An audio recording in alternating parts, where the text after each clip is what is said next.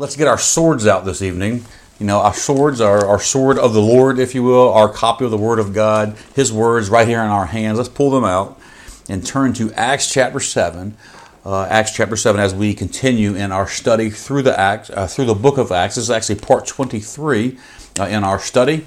And we finished off last week right around Acts chapter 7, of course, but verse 37.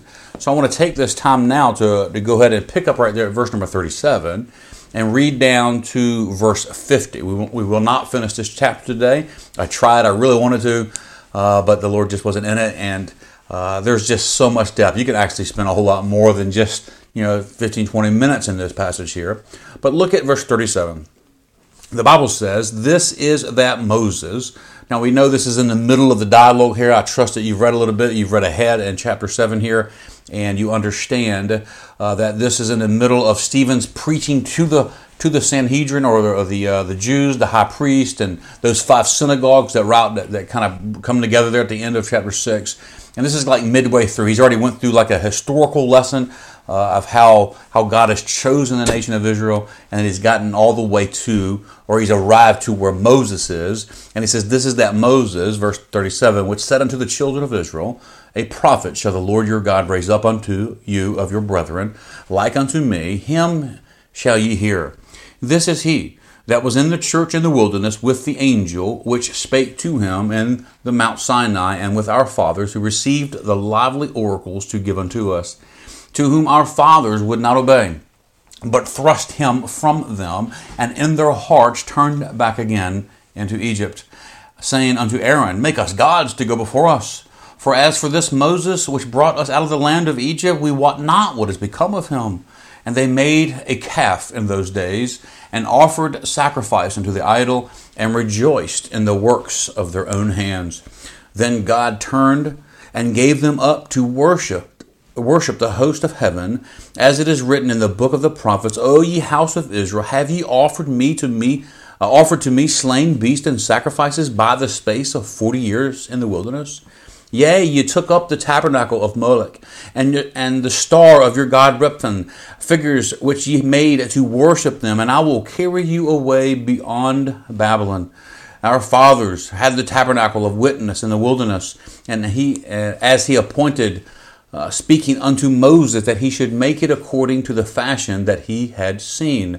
Verse 45 says, which also our fathers that came after brought in with Jesus into the possession of the Gentiles, whom God drave out before the face of our fathers unto the days of David, who found favor before God, and desired to find a tabernacle for the God of Jacob. But Solomon built him a house. Howbeit the Most High dwelleth not in temples made with hands, as saith the prophet, Heaven is my throne, and earth is my footstool. What house will ye build me, saith the Lord? Or what is the place of my rest? Hath not mine hand made all these things? Let's go to the Lord in prayer. Heavenly Father, we thank you for your hands. We thank you for your creation. We thank you for just creating us and loving us and intervening into our lives. And we thank you for this moment. And as we study through Acts, Lord, help me to teach and preach here what you've helped me to learn and study here.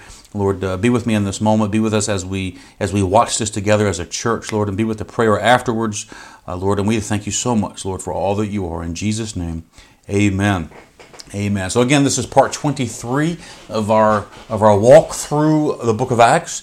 And here Stephen, again, picking up by halfway in between there, is reminding the Jews, the high priest and all those that came from those synagogues, that even the great venerated Moses prophesied of a coming prophet. We know that prophet to be the Lord Jesus Christ, of course.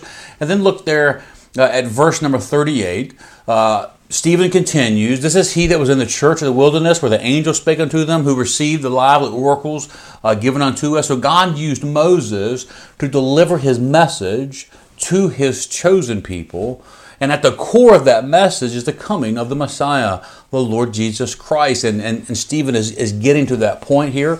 Now please, as we look through this verse here, please don't misunderstand Stephen's use of the word church here. There are some who make a different, or make something out of this word here.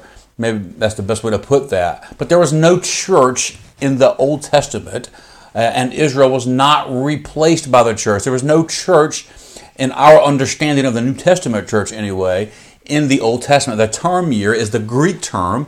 It's believed that Stephen is here is quoting the Septuagint, which is the Greek translation of the Hebrew Bible, and they translated it as ecclesia, as church. So it's no mistake that that they would translate it as that.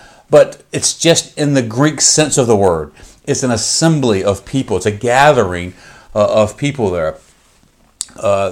So Christ is the author of the New Testament church. If you remember, Jesus told Peter in Matthew 16:18, he says, I will build my church. I will build my church. So that phrase there is future tense. You know, literally speaking, like as in the New Testament and Old Testament, but since we're talking about the church, it's about the New Testament, you can say that a church was conceived late in the gospel record and born and raised in the book of Acts, but not in the Old Testament.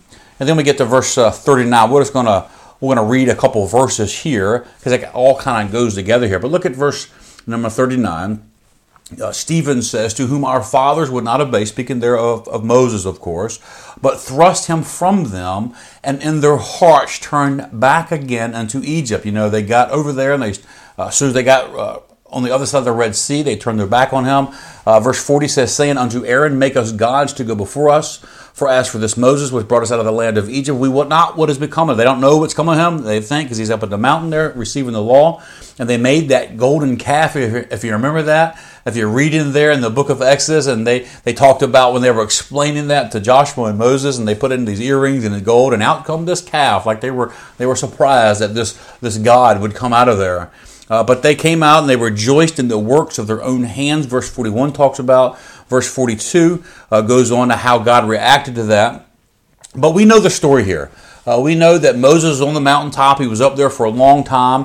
But, you know, even before you even get to that, you remember 3 days outside of the Red Sea. 3 days it took the children of Israel to reject and complain against God because of the water, that it was bitter. 3 short days.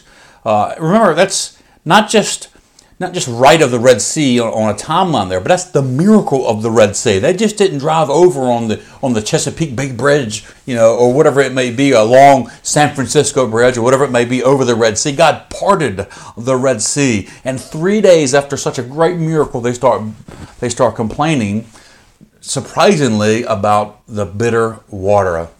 God can part the water, but apparently He can't make the water not bitter. But they rejected Moses over and over again, and ultimately they rejected God.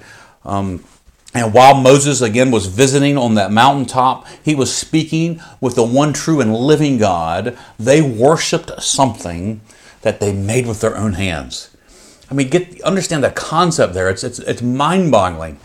So in a sense, the Jews to which Stephen was speaking, they had elevated their version of the law to that which was greater than what God's law was. And so in essence, they were really guilty of worshiping something they had made all over again.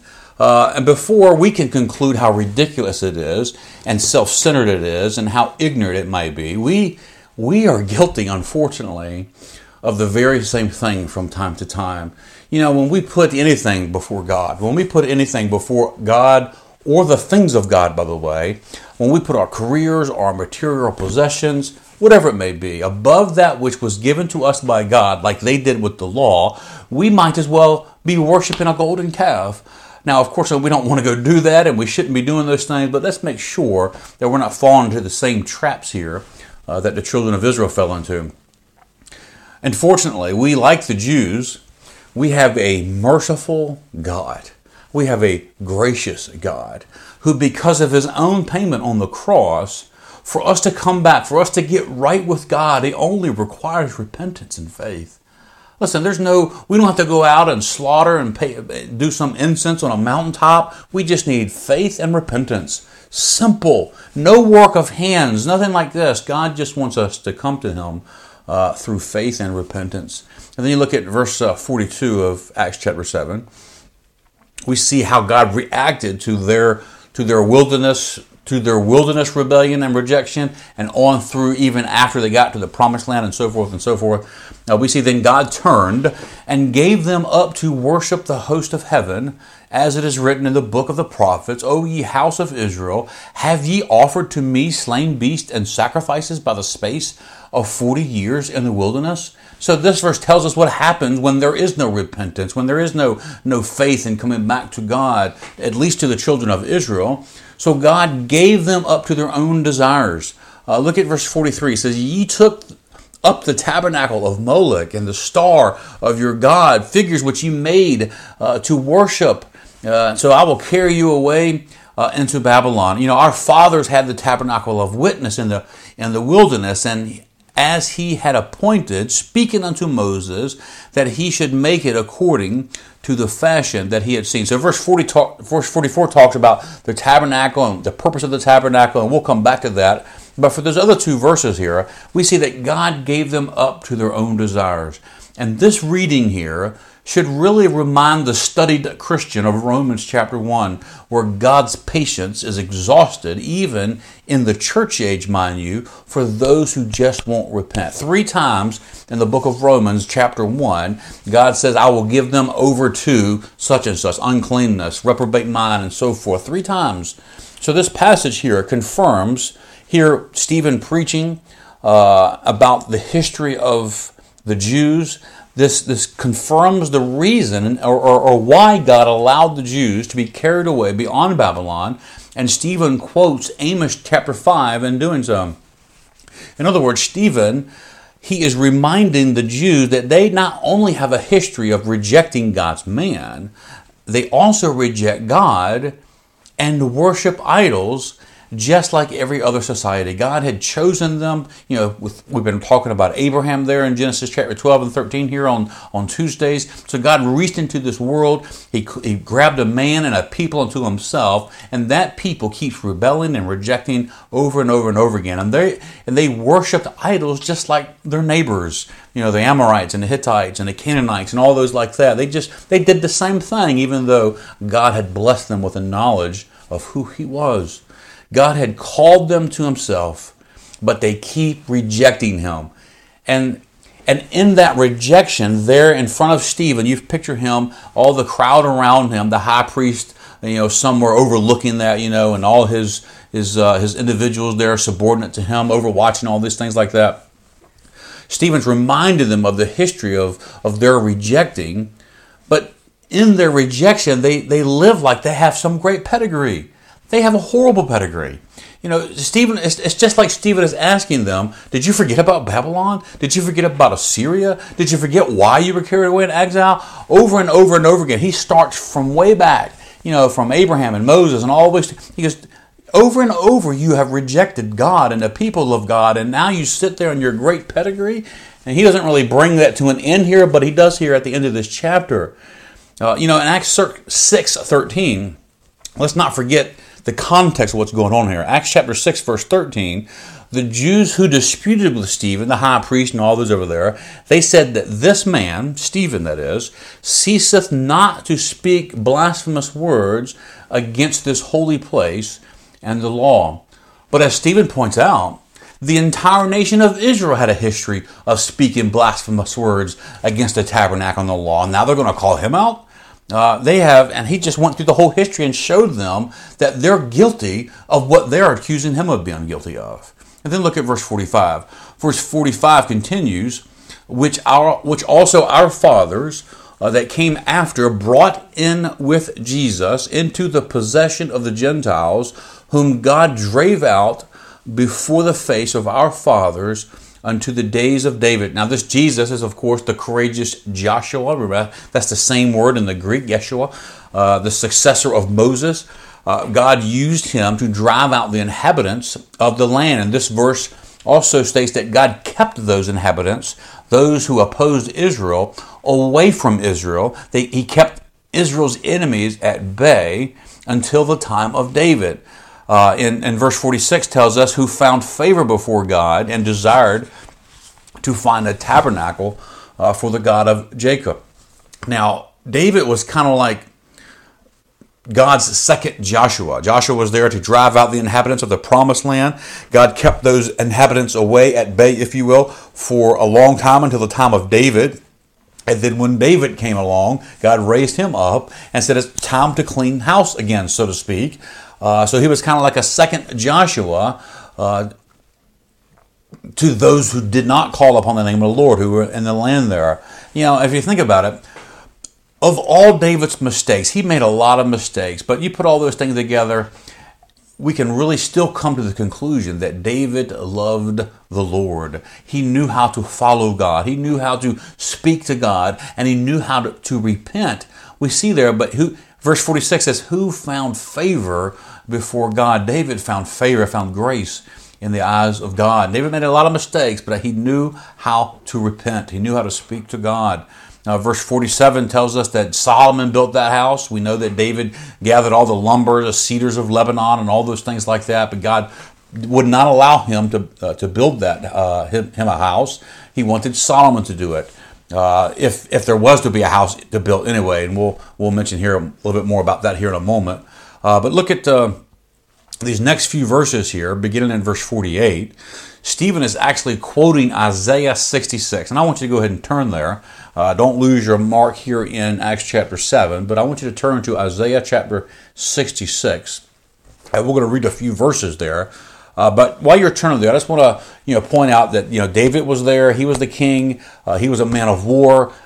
He wanted to build a house. But if you read through that, if you remember, it wasn't God's idea for David to build him a house. It was David's idea. So Solomon, when he actually built that house, it was an allowance, not a commandment from God. Although we see God using that and patterning after tabernacle and all those things like that. But look at Isaiah chapter 66, and I want you to read or follow along in the first two verses there. The Bible says, "Thus saith the Lord, the heaven is my throne, and the earth is my footstool. Where is the house that ye build unto me? And where is the place of my rest? For all those things hath mine hand made, and all those things have been, saith the Lord." So we'll read on here in a minute there, but God is saying, how are you going to build me anything? And then look at Stephen's comments there in verse 48. Verse 48, Stephen preaches, "Howbeit the Most High dwelleth not in temples made with hands, as saith the prophet." He's speaking of Isaiah. Verse 49 says, "Heaven is my throne, and the earth is my footstool. What house will you build me, saith the Lord? Or what is the place of my rest? Hath not my hand made all these things?" Hath not my hand made all these things? Anything and everything that we can possibly get our hands on, either on this earth, in the moon, or wherever in this whole creation, whatever we can possibly get our hands on to build something for God, it was first made by God. And that's God's point here. I created it all. What are you going to do for me? And that's what's David still had a heart to do that. So I think what Stephen's getting here and what God is getting at is that he didn't need a tabernacle to reside among men, but he chose to because of David. He chose to because of David. Isaiah records God's response to David right there in verse 2 again. Look at verse 2 there, back in Isaiah chapter 66. Isaiah writes, "For all those things about God, for all those things hath mine hand made, and all those things have been, saith the Lord. But to this man will I look. But to this man will I look, even to him that is poor and of a contrite spirit, and trembleth at my word." I mean, David is just another man. He puts his sandals on just like you and I put ours on. But he knew God. He knew God. And God knew him. God loved him, and he loved God. But to this man, I don't need to do all this stuff, and I don't need to do any of these things, God is pretty much saying. But David, because I know you love me, and this is what you want to do for me, I'll allow it. I don't need it. I have many other ways, but I'll allow it.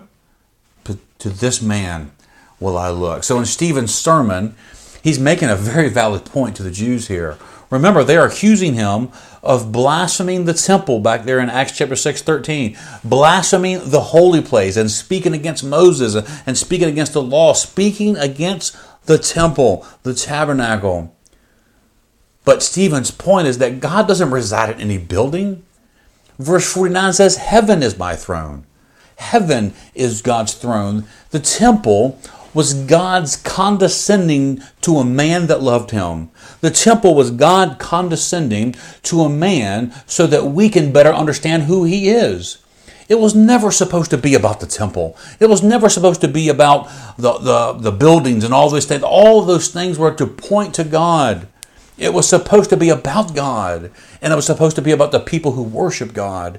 The temple was a place for God to meet people like David, who understood that God was bigger than any temple. Isaiah writes that it was meant to be for him that is poor and of a contrite spirit, and trembleth at my word. The temple was made for us to meet God, but we didn't have to go there. It was a matter of the heart, a contrite spirit, and one that trembleth at the words of God. And for us today, as we pause right here before the closing of Stephen's sermon, God is bigger than the temple. He is greater than any of our church buildings. He's greater than Hohenfels Baptist Church. He's greater than any church building. As grand as they may look on the inside, he is bigger than anything. Yes, the Bible speaks of the importance of this world and taking care of this world. But this world, at the end of the day, so to speak, it's his footstool.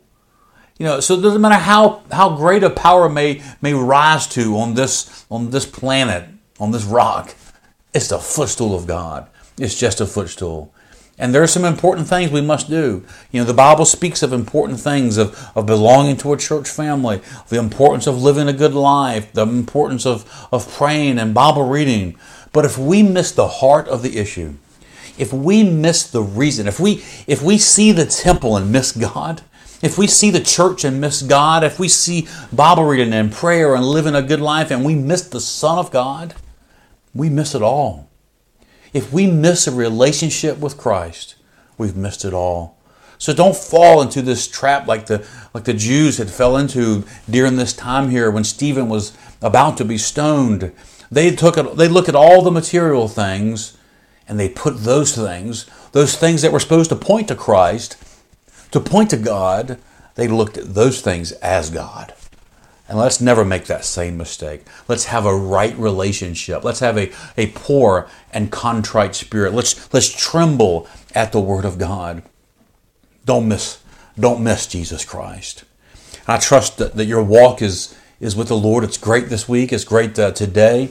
And I hope that we'll have a blessed evening. I hope to see you here in a few moments as we get to pray together. And as always, be safe, be good, and be Christian. God bless you. Have a good night.